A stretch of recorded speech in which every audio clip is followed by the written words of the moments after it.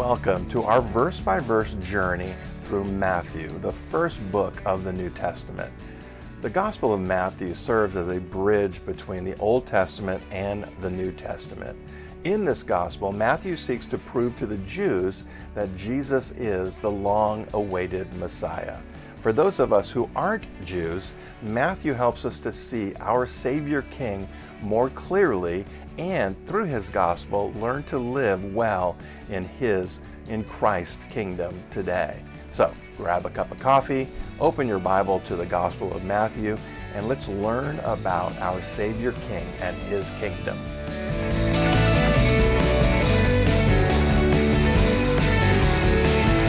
Good morning, church.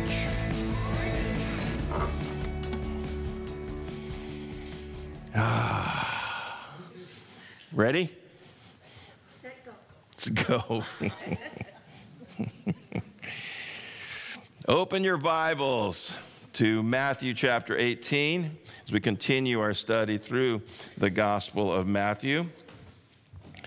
Before we get into it, let's open with a word of prayer.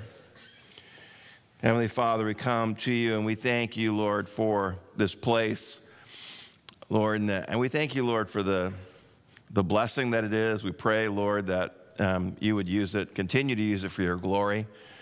And Lord, as we take this time now and we sit at your feet, Lord, we pray that you would help us to still our hearts, Lord, from the stuff of life, stuff that is important to us, and that we need a moment where we can just rest in you. And so I pray for that peace and that calm that you are able to provide us so that we can hear from your Holy Spirit. And we lift it up to you now in Jesus' name. Amen. Our text for this morning takes place right after Jesus did the miracle of the coin in the fish's mouth. Pretty radical miracle. Let's pick up in verse 1 of chapter 18. At that time, the disciples came to Jesus saying, "Who then is the greatest in the kingdom of heaven?" Now, what's not obvious in this is the real question they were asking is, which one of us is the greatest in the kingdom of heaven? This seems to be a regular conversation that the disciples were having, and it is a reflection of human nature. Even on the evening that Jesus was betrayed, they were still talking about this, even after Jesus explains it to them a couple of times. In Luke 22, verses 24 through 26 says this, "Now there was also a dispute among them." Not just talking about it, they're arguing about it. Which of them should be considered the greatest? And he, Christ, said to them, the disciples, "The kings of the Gentiles exercise lordship over them, and those who exercise lordship over them are called benefactors. But not so among you.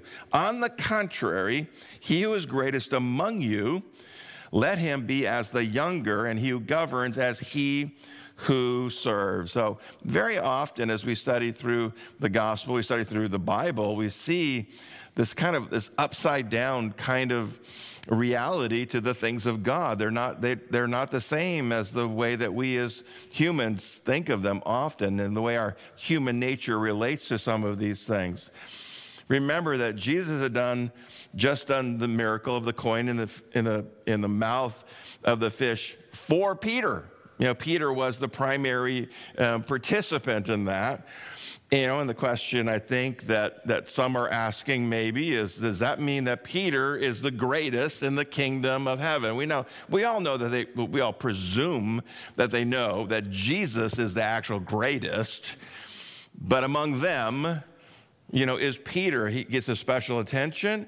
Is he the greatest? And remember that this was not the only miracle that Peter was engaged with. Peter walked on water. Peter, there are lots of things that Jesus did with Peter specifically.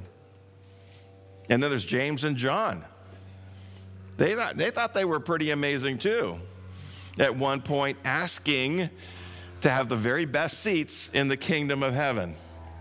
In Mark 10:35 says this, "Then James and John, the sons of Zebedee, came to him saying, 'Teacher, we want you to do for us whatever we ask.'" Man, I wish I had that boldness. Tell God, you're going to do whatever I want, God. Whatever I ask you, that's what you're going to do. It doesn't work like that.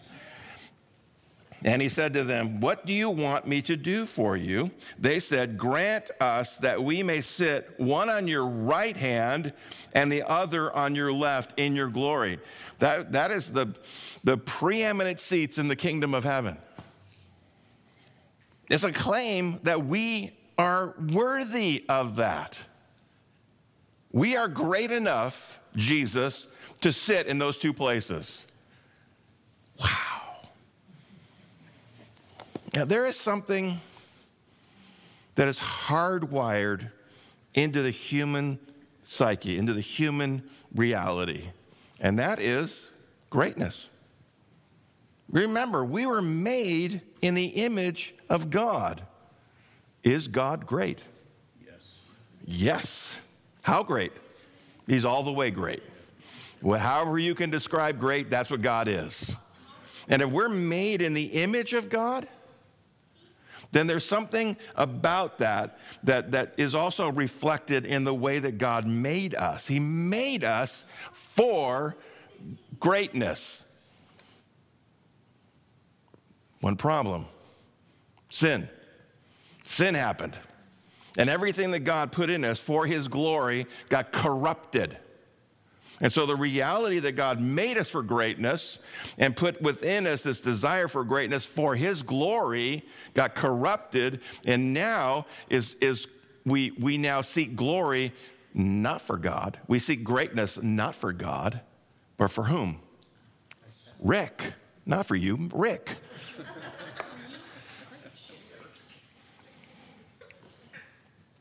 Jesus is the greatest in the kingdom of heaven. And the Bible teaches us that if we want to be great, we need to become like him. We need to be like him. If he is the greatest and we want to reflect that greatness, we do it by being like him. And the more we become like him, the greater we become in the kingdom of heaven. Jesus responds to this request, this question, this self-centered, self-exalting question with a practical illustration in verse 2. Then Jesus called a little child to him, set him in the midst of them, and said, surely I say to you, unless you are converted and become as little children, you will by no means enter the kingdom of heaven. He starts by saying, okay, if you want to be great in the heaven, the very first thing you got to be is converted. And that makes good sense if you think about it. If you want to be great in the kingdom of heaven, you got to actually be a part of the kingdom of heaven, right? You have to be converted from the way that you were as an unsaved, lost, degenerate, unregenerated nothing. Nah, that's not actually a good way of saying that, but it's what came out of my mouth. You got to be saved and be one of God's people. That's the first step. We have to convert from our previous unsaved state to a state that can actually enter the kingdom. That's the only way to start to get on that pathway towards greatness. Jesus said something similar to Nicodemus in John 3:3. Jesus answered and said to him, most assuredly I say to you, unless one is born again, he cannot see the kingdom of God. If you're going to get into the kingdom, you have to go through this regeneration, this rebirth. But I also want you to catch that second phrase there, where he says, and become like little children. This is the part I think we often forget. This is the part I think we sometimes miss when we're going through this process of being believers in Christ. As we get saved, and we recognize there's a reality to the greatness of God, and we reflect the greatness of God, and so there's this reality that we should be great for God, and all of that is true, but there's a way to do it that is very specific. And it's this idea of becoming like little children. And this is not an event. Conversion is an event. It happens once, and it's done. This becoming like little children is not an event. It's a process. We have another name for it. We call it sanctification. Once someone's saved, they start changing.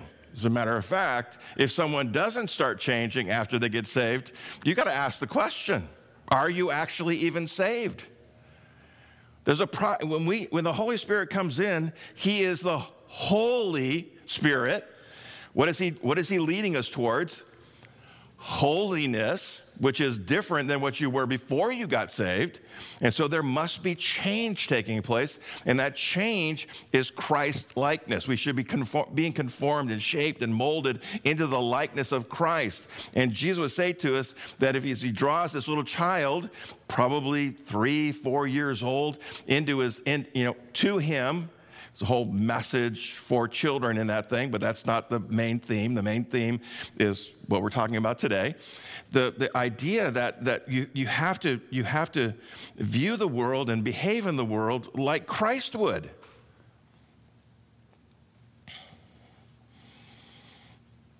And the thing that goes against common logic or common knowledge is the more mature you become in your faith, the more childlike your faith ought to be. The more simple it is. The more you start saying things like, well, the Bible says it, so I believe it. I don't have to understand it. I don't have to understand the theology. I don't have to understand, the history, all these things. I just okay, this thing happened in my life. Okay, well, it happened. Why?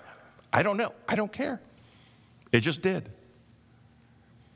And your faith becomes much simpler. The more mature you become, the more you know about God, the more you know about the kingdom of God, the more simple your faith becomes. It's a glorious thing. Jesus then describes to us the key characteristic of childlike faith in verse 4. Therefore, whoever humbles himself as this little child is greatest in the kingdom of heaven. And we got to pause and think about the disciples. If you go through the disciples and look at who they were and all the different things about who the disciples were, they weren't really that big of a deal. Fishermen, there's a tax collector. Nobody liked a tax collector. There was a zealot. There were like all kinds of just different people. But there was nothing really special about them. What made them think that they were great in the kingdom of heaven? Well, they were with Jesus. And being with Jesus resulted in them doing great things. Right? Remember, at one point, how many of the disciples did miracles? Anybody know? All of them. All of them.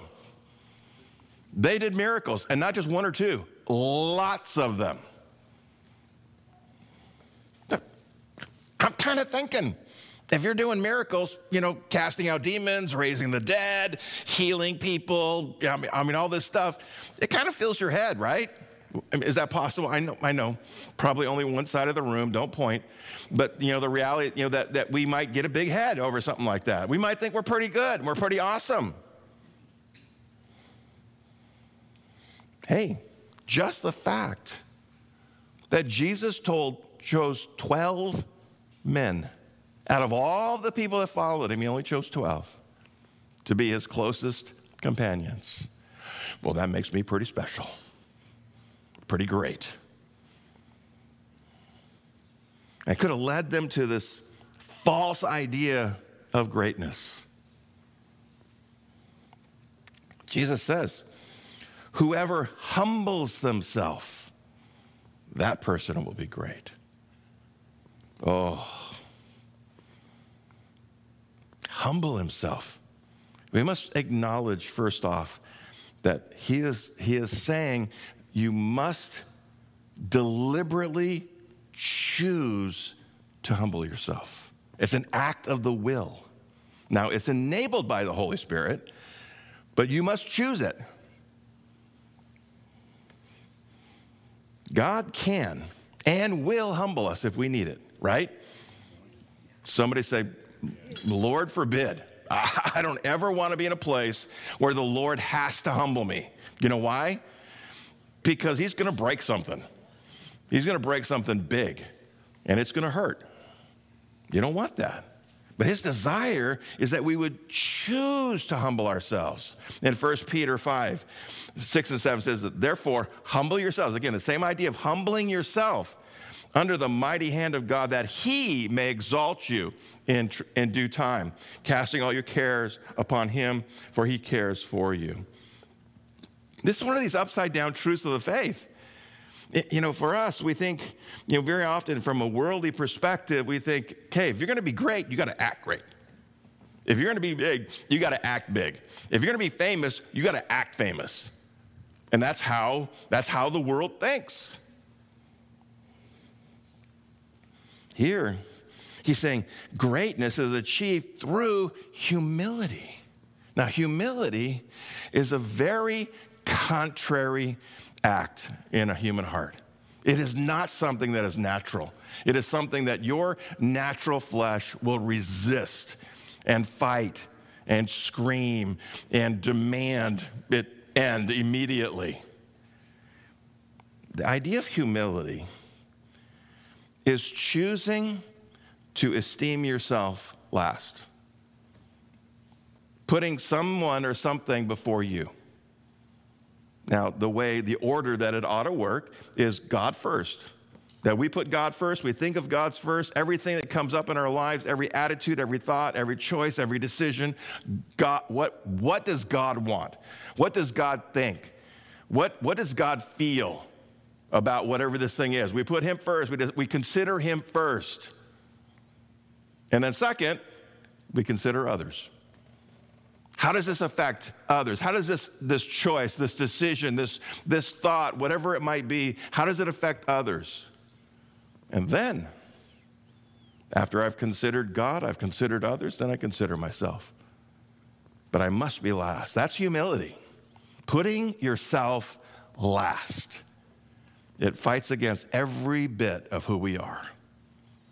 Now, there are examples in reality, in life. See Jamie back there with the baby, there's a lot of humbling of yourself when you're caring for a child. You put yourself last very often to care for a child. Problem is if you get outside of those more natural ones and you have to start doing it with people that, are kind of obnoxious, kind of, not kind or whatever, you start trying to put them before you, it's hard. But that's what greatness is. Greatness is saying it doesn't matter. I don't matter in this. God first, others second, me last. And you know what we believe? If you believe God, if you believe what God's word says, you can do that because you know God will not leave you without. I'm going to put God first, I'm going to put others second, and I trust God to take care of me. I don't have to worry about me. I don't have to put myself first. If I humble myself, it says here, Peter says that if I humble myself, God will exalt me. God will lift me up. And so I just wait for him to do that. What if he does? What if he never does? Well, he is going to eventually, when he sets you in his kingdom in heaven. You will get crowns. You will get rewards. You will get all that stuff. You don't have to worry about it in this life. You may do it in this life too. But you don't worry about that. As we grow in humility, considering ourselves less and less, the greater we become in the kingdom of heaven. It is one of those weird things that goes contrary to human nature. You humble yourself more and more, you become greater and greater in the kingdom of heaven. At the same time, as we grow in humility, we care less about greatness. The whole question of greatness becomes irrelevant to us. It doesn't matter. I would like to say it doesn't matter to me about greatness. That's still a work in progress.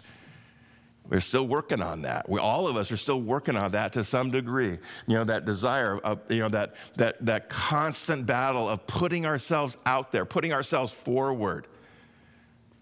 Maybe at the expense of someone else. Maybe at the expense of God.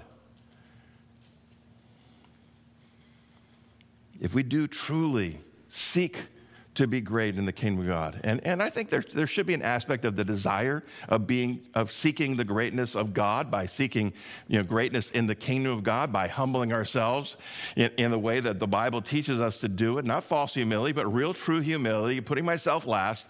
If we do that and God does what God's going to do, then we just don't, it just doesn't matter to us if we're considered great. We stop caring about that. If God is great, if people look at me and see God is great, hallelujah. That's what I'm going for. Jesus continues with a warning that we don't want to miss. Verse 5. Whoever receives one little child like this in my name receives me. But whoever causes one of these little ones who believe in me to sin, it would be better for him if a millstone were hung around his neck and he were drowned in the depth of the sea. Woe to the world because of offenses, for offenses must come, but woe to that man by whom the offenses come. Now the most literal interpretation of the phrase little ones is children. That's the most literal interpretation, but it's not the only interpretation. Another interpretation of it, and a very valid one, is it refers to those who are marginalized, those who are less than. That's the basic idea, is less than or smaller than. It could refer to those who are less mature or immature in their faith. They lack something, like little children. Little children are not mature in their faith. You recognize that, right? A little child has no maturity in their faith. Don't abuse them. Don't misuse them. Don't lead them to sin. And like little children, those who are not mature in their faith are vulnerable to those who would deceive, those who would abuse, those who would mistreat. And the warning here is don't do that. There's a horrible reckoning coming to those who would do that. As mature believers, we have a responsibility to help people. I'm pointing at myself like I'm a mature believer. I'm a mature believer. I've been around long enough. I'm going to call myself a mature believer because I'm old as dirt. That's not how it works. But as mature believers, meaning, okay, our faith is pretty well established. It's well developed. It's still growing. We have a responsibility to help those whose maturity is not the same as ours. To help the little ones, whether they be children or believers whose faith is immature or not as fully developed as ours. We have a responsibility to protect them from those who would take advantage of them and to guide them until they become mature. And if, as mature believers, someone causes one of Christ's little ones to stumble into sin, it'd be better to die a horrible death than to face Christ and how he will deal with that. This may also be suggesting that someone who claims to be a believer and then leads less mature Christians to sin, or it can also be applied to abusing children, will face a horrible judgment, and I think that's valid. That those who do things to children, there are things that are done to children that are just unspeakable, and we should do as just humans, we should do everything possible to stop those kinds of things. And we can't stop it all, but we can rest in the reality that God, there is a judgment coming for them that is pretty horrific. Jesus then goes on to say something that he said before, verse 8. If your hand or foot causes you to sin, cut it off and cast it from you. It is better for you to enter into life lame or maimed rather than having 2 hands or 2 feet to be cast into the everlasting fire. And if your eye causes you to sin, pluck it out, cast it from you. It is better for you to enter into life with 1 eye rather than having 2 eyes to be cast into hellfire. This is a warning to take sin seriously. Every now and then, I minister to somebody and they'll confess to something, and then they'll just shrug their shoulders and say, but no, I don't know. How can you shrug your shoulders and suggest that, it's just the way that I am? They say we ought to take it serious. Now, he's not telling us to maim ourselves or to cut out our eyes, because our hands and our eyes and our feet, they are just tools. That they don't lead us to sin. They're just the tools that are engaged in sin, but it's the heart that sins. It's the heart that has a problem. And we ought to take it seriously, that when we're doing something or we're thinking about something, we ought to take it seriously. He's using extremes, and it's a form of literature to use these extremes to illustrate a point, saying this is how bad God thinks about this. God hates sin. How much does God hate sin? A lot. He created a whole place just to send those people who love sin to, where they can spend eternity separated from him. This is not suggesting that believers can go into everlasting fire. But he's using these extremes to tell us this is how God feels about it. And we as believers ought to feel the same way about sin that God does. We ought to hate it. And we ought to go to whatever lengths it takes to avoid it. Whatever that means. Whatever sacrifice it takes. Whatever price it costs you to avoid sin, pay it. Because the consequences of not doing it are even higher. Jesus then addresses our attitude toward those who may not be as spiritually mature as we are. Verse 10, take heed that you do not despise one of these little ones, for I say to you that in heaven their angels always see the face of my Father who is in heaven. If you remember back to Matthew chapter 7, it was only like 6 months ago. Jesus said that we're not to judge others, right? We do remember that. Jesus said don't to judge people in Matthew 7, 1 and 2. Judge not, that you be not judged, for with what judgment you judge, you will be judged, and with the measure you use, it will be measured back to you. Listen, the idea of despising somebody is the idea of judging them as either being unworthy or beneath you or some other way. It's an act of judgment. To despise is to look at them and to see them as less than you primarily, but to see them as less than. And it is an unworthy thing to believers. This week, Kelly and I watched Aurora and Harvey, our grandchildren, and we played dominoes after dinner. And, dominoes is not a complicated game, but there's a little bit of strategy to it. Well, Harvey is 6. And we first started playing. His idea of how you play is you stack them up and build little things with them, or you put them in a row and knock them down so you can hear the sound it makes. That was his idea of dominoes. Now, I could have despised him for his lack of understanding and experience with the game of dominoes. Or I could help him to learn how to play. He ended up in second place out of 4 of us. And no, I didn't win. Kelly did. Just so you know. Every believer matters to God, every one. And yes, we are all in a different place spiritually, some more mature than others.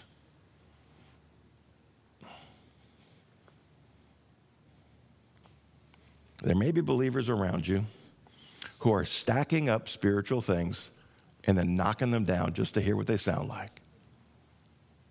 They're not very mature in their faith. They're not doing things the way you think they ought to do them. They're not getting it like you get it. They may be struggling with something that you mastered a long time ago, something you got it going on and they don't. Maybe you know a lot more about the Bible than they do. Maybe you read it twice. You're an expert. Maybe you watched a couple YouTube videos. Three YouTube videos will make you an expert on anything. Listen, don't roll your eyes at another believer because somehow they're not where you are spiritually. That's despising them. And it's wicked and wrong. Try to imagine if Jesus did that to you. How would you feel? Because you know he's a little more mature in his faith than you are. Compared to Jesus, we are all spiritually immature by miles, millions of miles. We should never despise another believer. We should always be seeking to help them to grow in gentleness and kindness, in humility, recognizing that that was probably us at some point.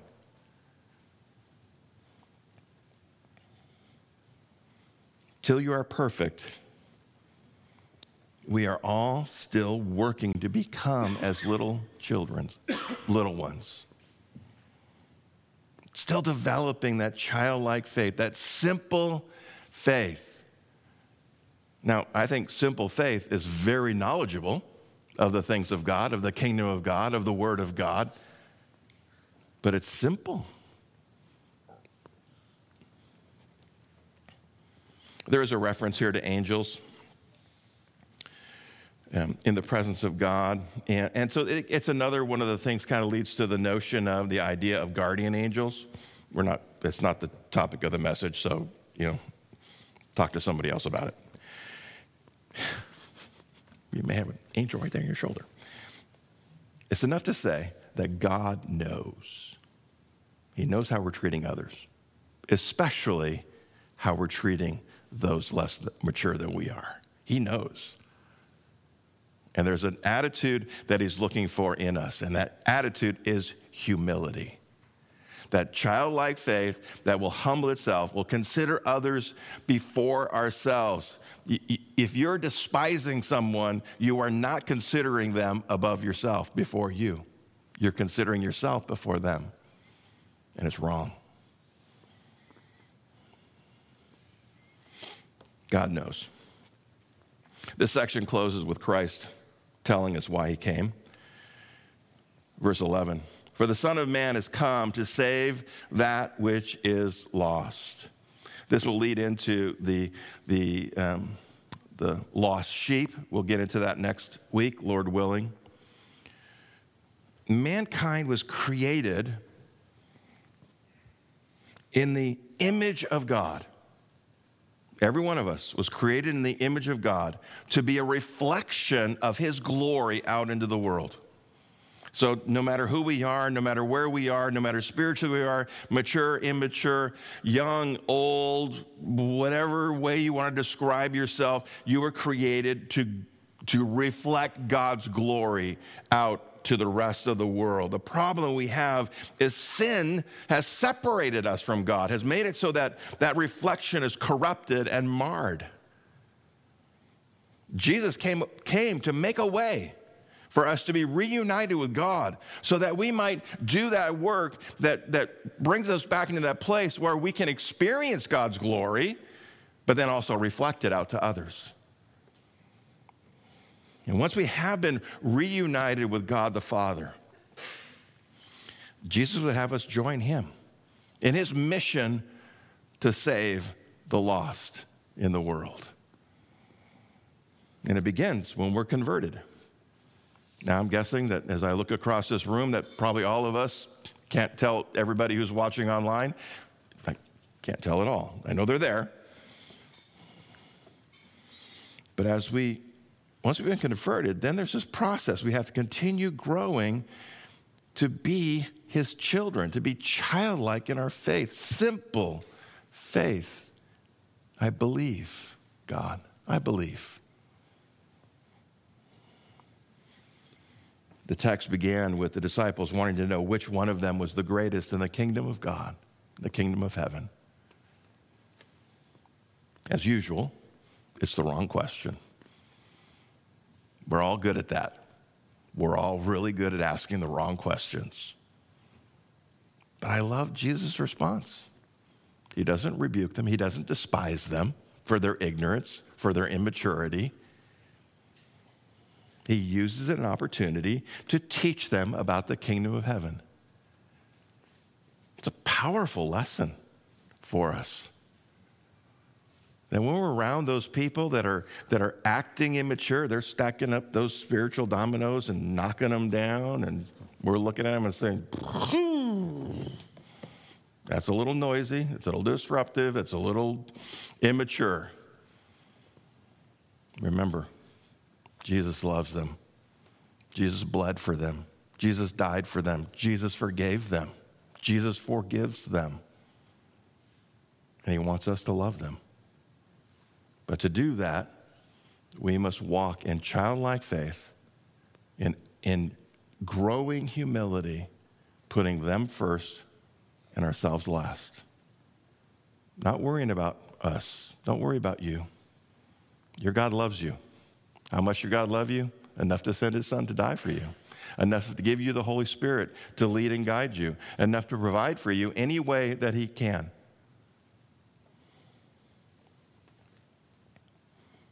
Jesus took this opportunity to teach them, and we should do the same.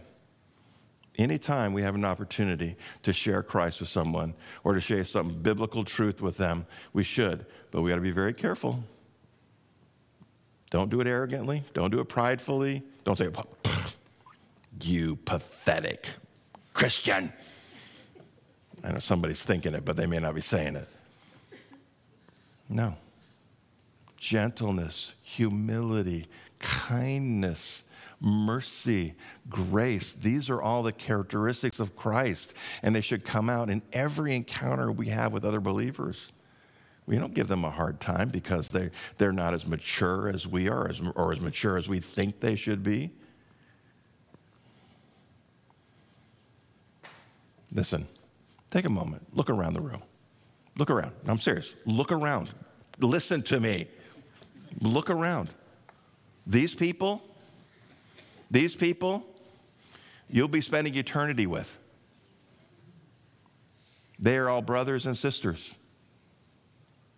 Jesus loves every last one of them, whether they're playing with spiritual dominoes or they're playing with the deep things of God. And we ought to be loving them and encouraging them and strengthening them as much as we're able to do, as long as we can. Brothers and sisters, and I know, I'm guessing, well, there's a couple of you might be competing to see who's the greatest in the kingdom, but, for the most part, we know who we are. I know who I am. We shouldn't be competing to see who's the greatest. We ought to be helping each other to be humble. We ought to be encouraging each other towards Christ-likeness. And that means not despising them, not looking down upon them, not being critical and unkind to them, but being loving to them in every way possible. Always putting God first, them second, and yourself, don't worry about you. Don't worry about you. Let God deal with that. He's pretty good at it, right? Somebody say yes. God's good at that. Worship team is going to come back up if they heard me. If not, Nate's going to come up and play the rain stick for us. And we're going to pray. And we're going to ask the Holy Spirit to give us that childlike faith. But again, I want you to remember something. He also said that we must humble ourselves. We must make a conscious decision to be humble. We're going to ask the Holy Spirit to help us with that. And as a final thought, while the illustration centered around a child, the main issue was this aspect of faith and humility. One of the best places to learn what childlike faith looks like is around children. And so, I don't know where your heart is. I don't know what the Lord might say to you, but helping out in the children's ministry is a great place to learn what childlike faith looks like. So if you have any questions on that, thoughts on that, desire in that, see David. Amen? All right, let's pray. Heavenly Father, we do come and thank you for your time. We thank you for your grace and your mercy in our lives. And as we've talked about this idea of childlike faith, Lord, it's really counterintuitive to us. Let's be honest. Well, we'll be honest with you, God. We struggle with it because everything in us, every deep down inside, there is a desire for greatness. And while the original intent of that greatness is so that you could be shown as great, so that we could reflect your greatness, there's a part of us that wants to be great for me. And so I pray, Lord, help us to humble ourselves, to put you first and others second, and ourselves, Lord, not even to consider ourselves in these things. That when we come to these places, these choices, these decisions, that it doesn't concern us what it means for me, but what does it mean for you, God? What does it mean for them? And am I able to glorify you in this thing? So I pray, Lord, that you would help us to get to that place. Help us to move in that direction, that childlike faith continues to grow, where we simply believe. I know, God, that you want us to be mature in our faith, but mature faith is childlike faith. And while that's counterintuitive, it is true. And Lord, we need you to help us to see that and to understand it and to resist those temptations to prideful responses to others who may not be where we are spiritually. Lord, despising anyone because their faith is not where ours is just wrong. And so I pray, Lord, if any of us have done that, Lord, that you would help us to repent of it. And you would help us to search our hearts, Lord, that we might humble ourselves before you and before others. I thank you for these, your people. I pray, Lord, your blessing over them. And I pray you continue to grow their faith. And as their faith grows, it becomes simpler and more childlike. Lord, we just believe. We don't have to understand. We don't have to be able to explain it. We just simply believe. When those things come into our lives that we don't understand, that we don't like, we just simply trust. And Lord, when you call us to do something, we simply obey. Lord, help us to keep it simple. Lord, because we know that as we do that, the world will see you more clearly. They may not like it, they may not understand it, they may not accept it, but the world needs to see the truth. And it'll be lived out by people who walk in humility with childlike faith into a world that is dark and unloving and uncaring. And so I pray, Lord, equip your people, strengthen your people, empower your people through the power of the Holy Spirit, based upon the Word of God and in the name of Jesus Christ, that we would go forth from this place glorifying you in everything that we do and say. We praise you, Lord, for all that you are. And I do lift up your body, Lord, this group of people, Lord, for all of their cares, all of their concerns, all of their worries, all of their hurts, all of their grief, all of their different things that are going on, Lord. And we lift them up to you, knowing that you know and that you care. And Lord, I pray that you'd help us to cast all of those things at your feet and trust you, believe you, hope in you, and wait for you. I thank you, Lord God, for your people, and I pray for your abundant blessing upon them, and we pray it in Jesus' name. Amen. Thank you for joining us as we learn more about our Savior King and his kingdom in the Gospel of Matthew. It is our hope that these messages will help you grow in your faith. If you have any questions or there is anything we can do to help you with that, please do not hesitate to connect with us. Go to calvaryfv.com/connect to find all the ways that you can connect with us. As Christians, we are all connected in Christ. One of the ways we would like to engage with you is in the area of prayer. Please let us know how we can be praying for you. Send us an email to prayer@calvaryfv.com or text the word pray to 951-419-5396. If this material has been useful to you, please share it with someone. Also, please pray that God would use these messages to help others find hope in Jesus Christ. You can also partner with us financially by going to calvaryfv.com/give or text the word give to 951-419-5396. Until next time, go be radical with Jesus.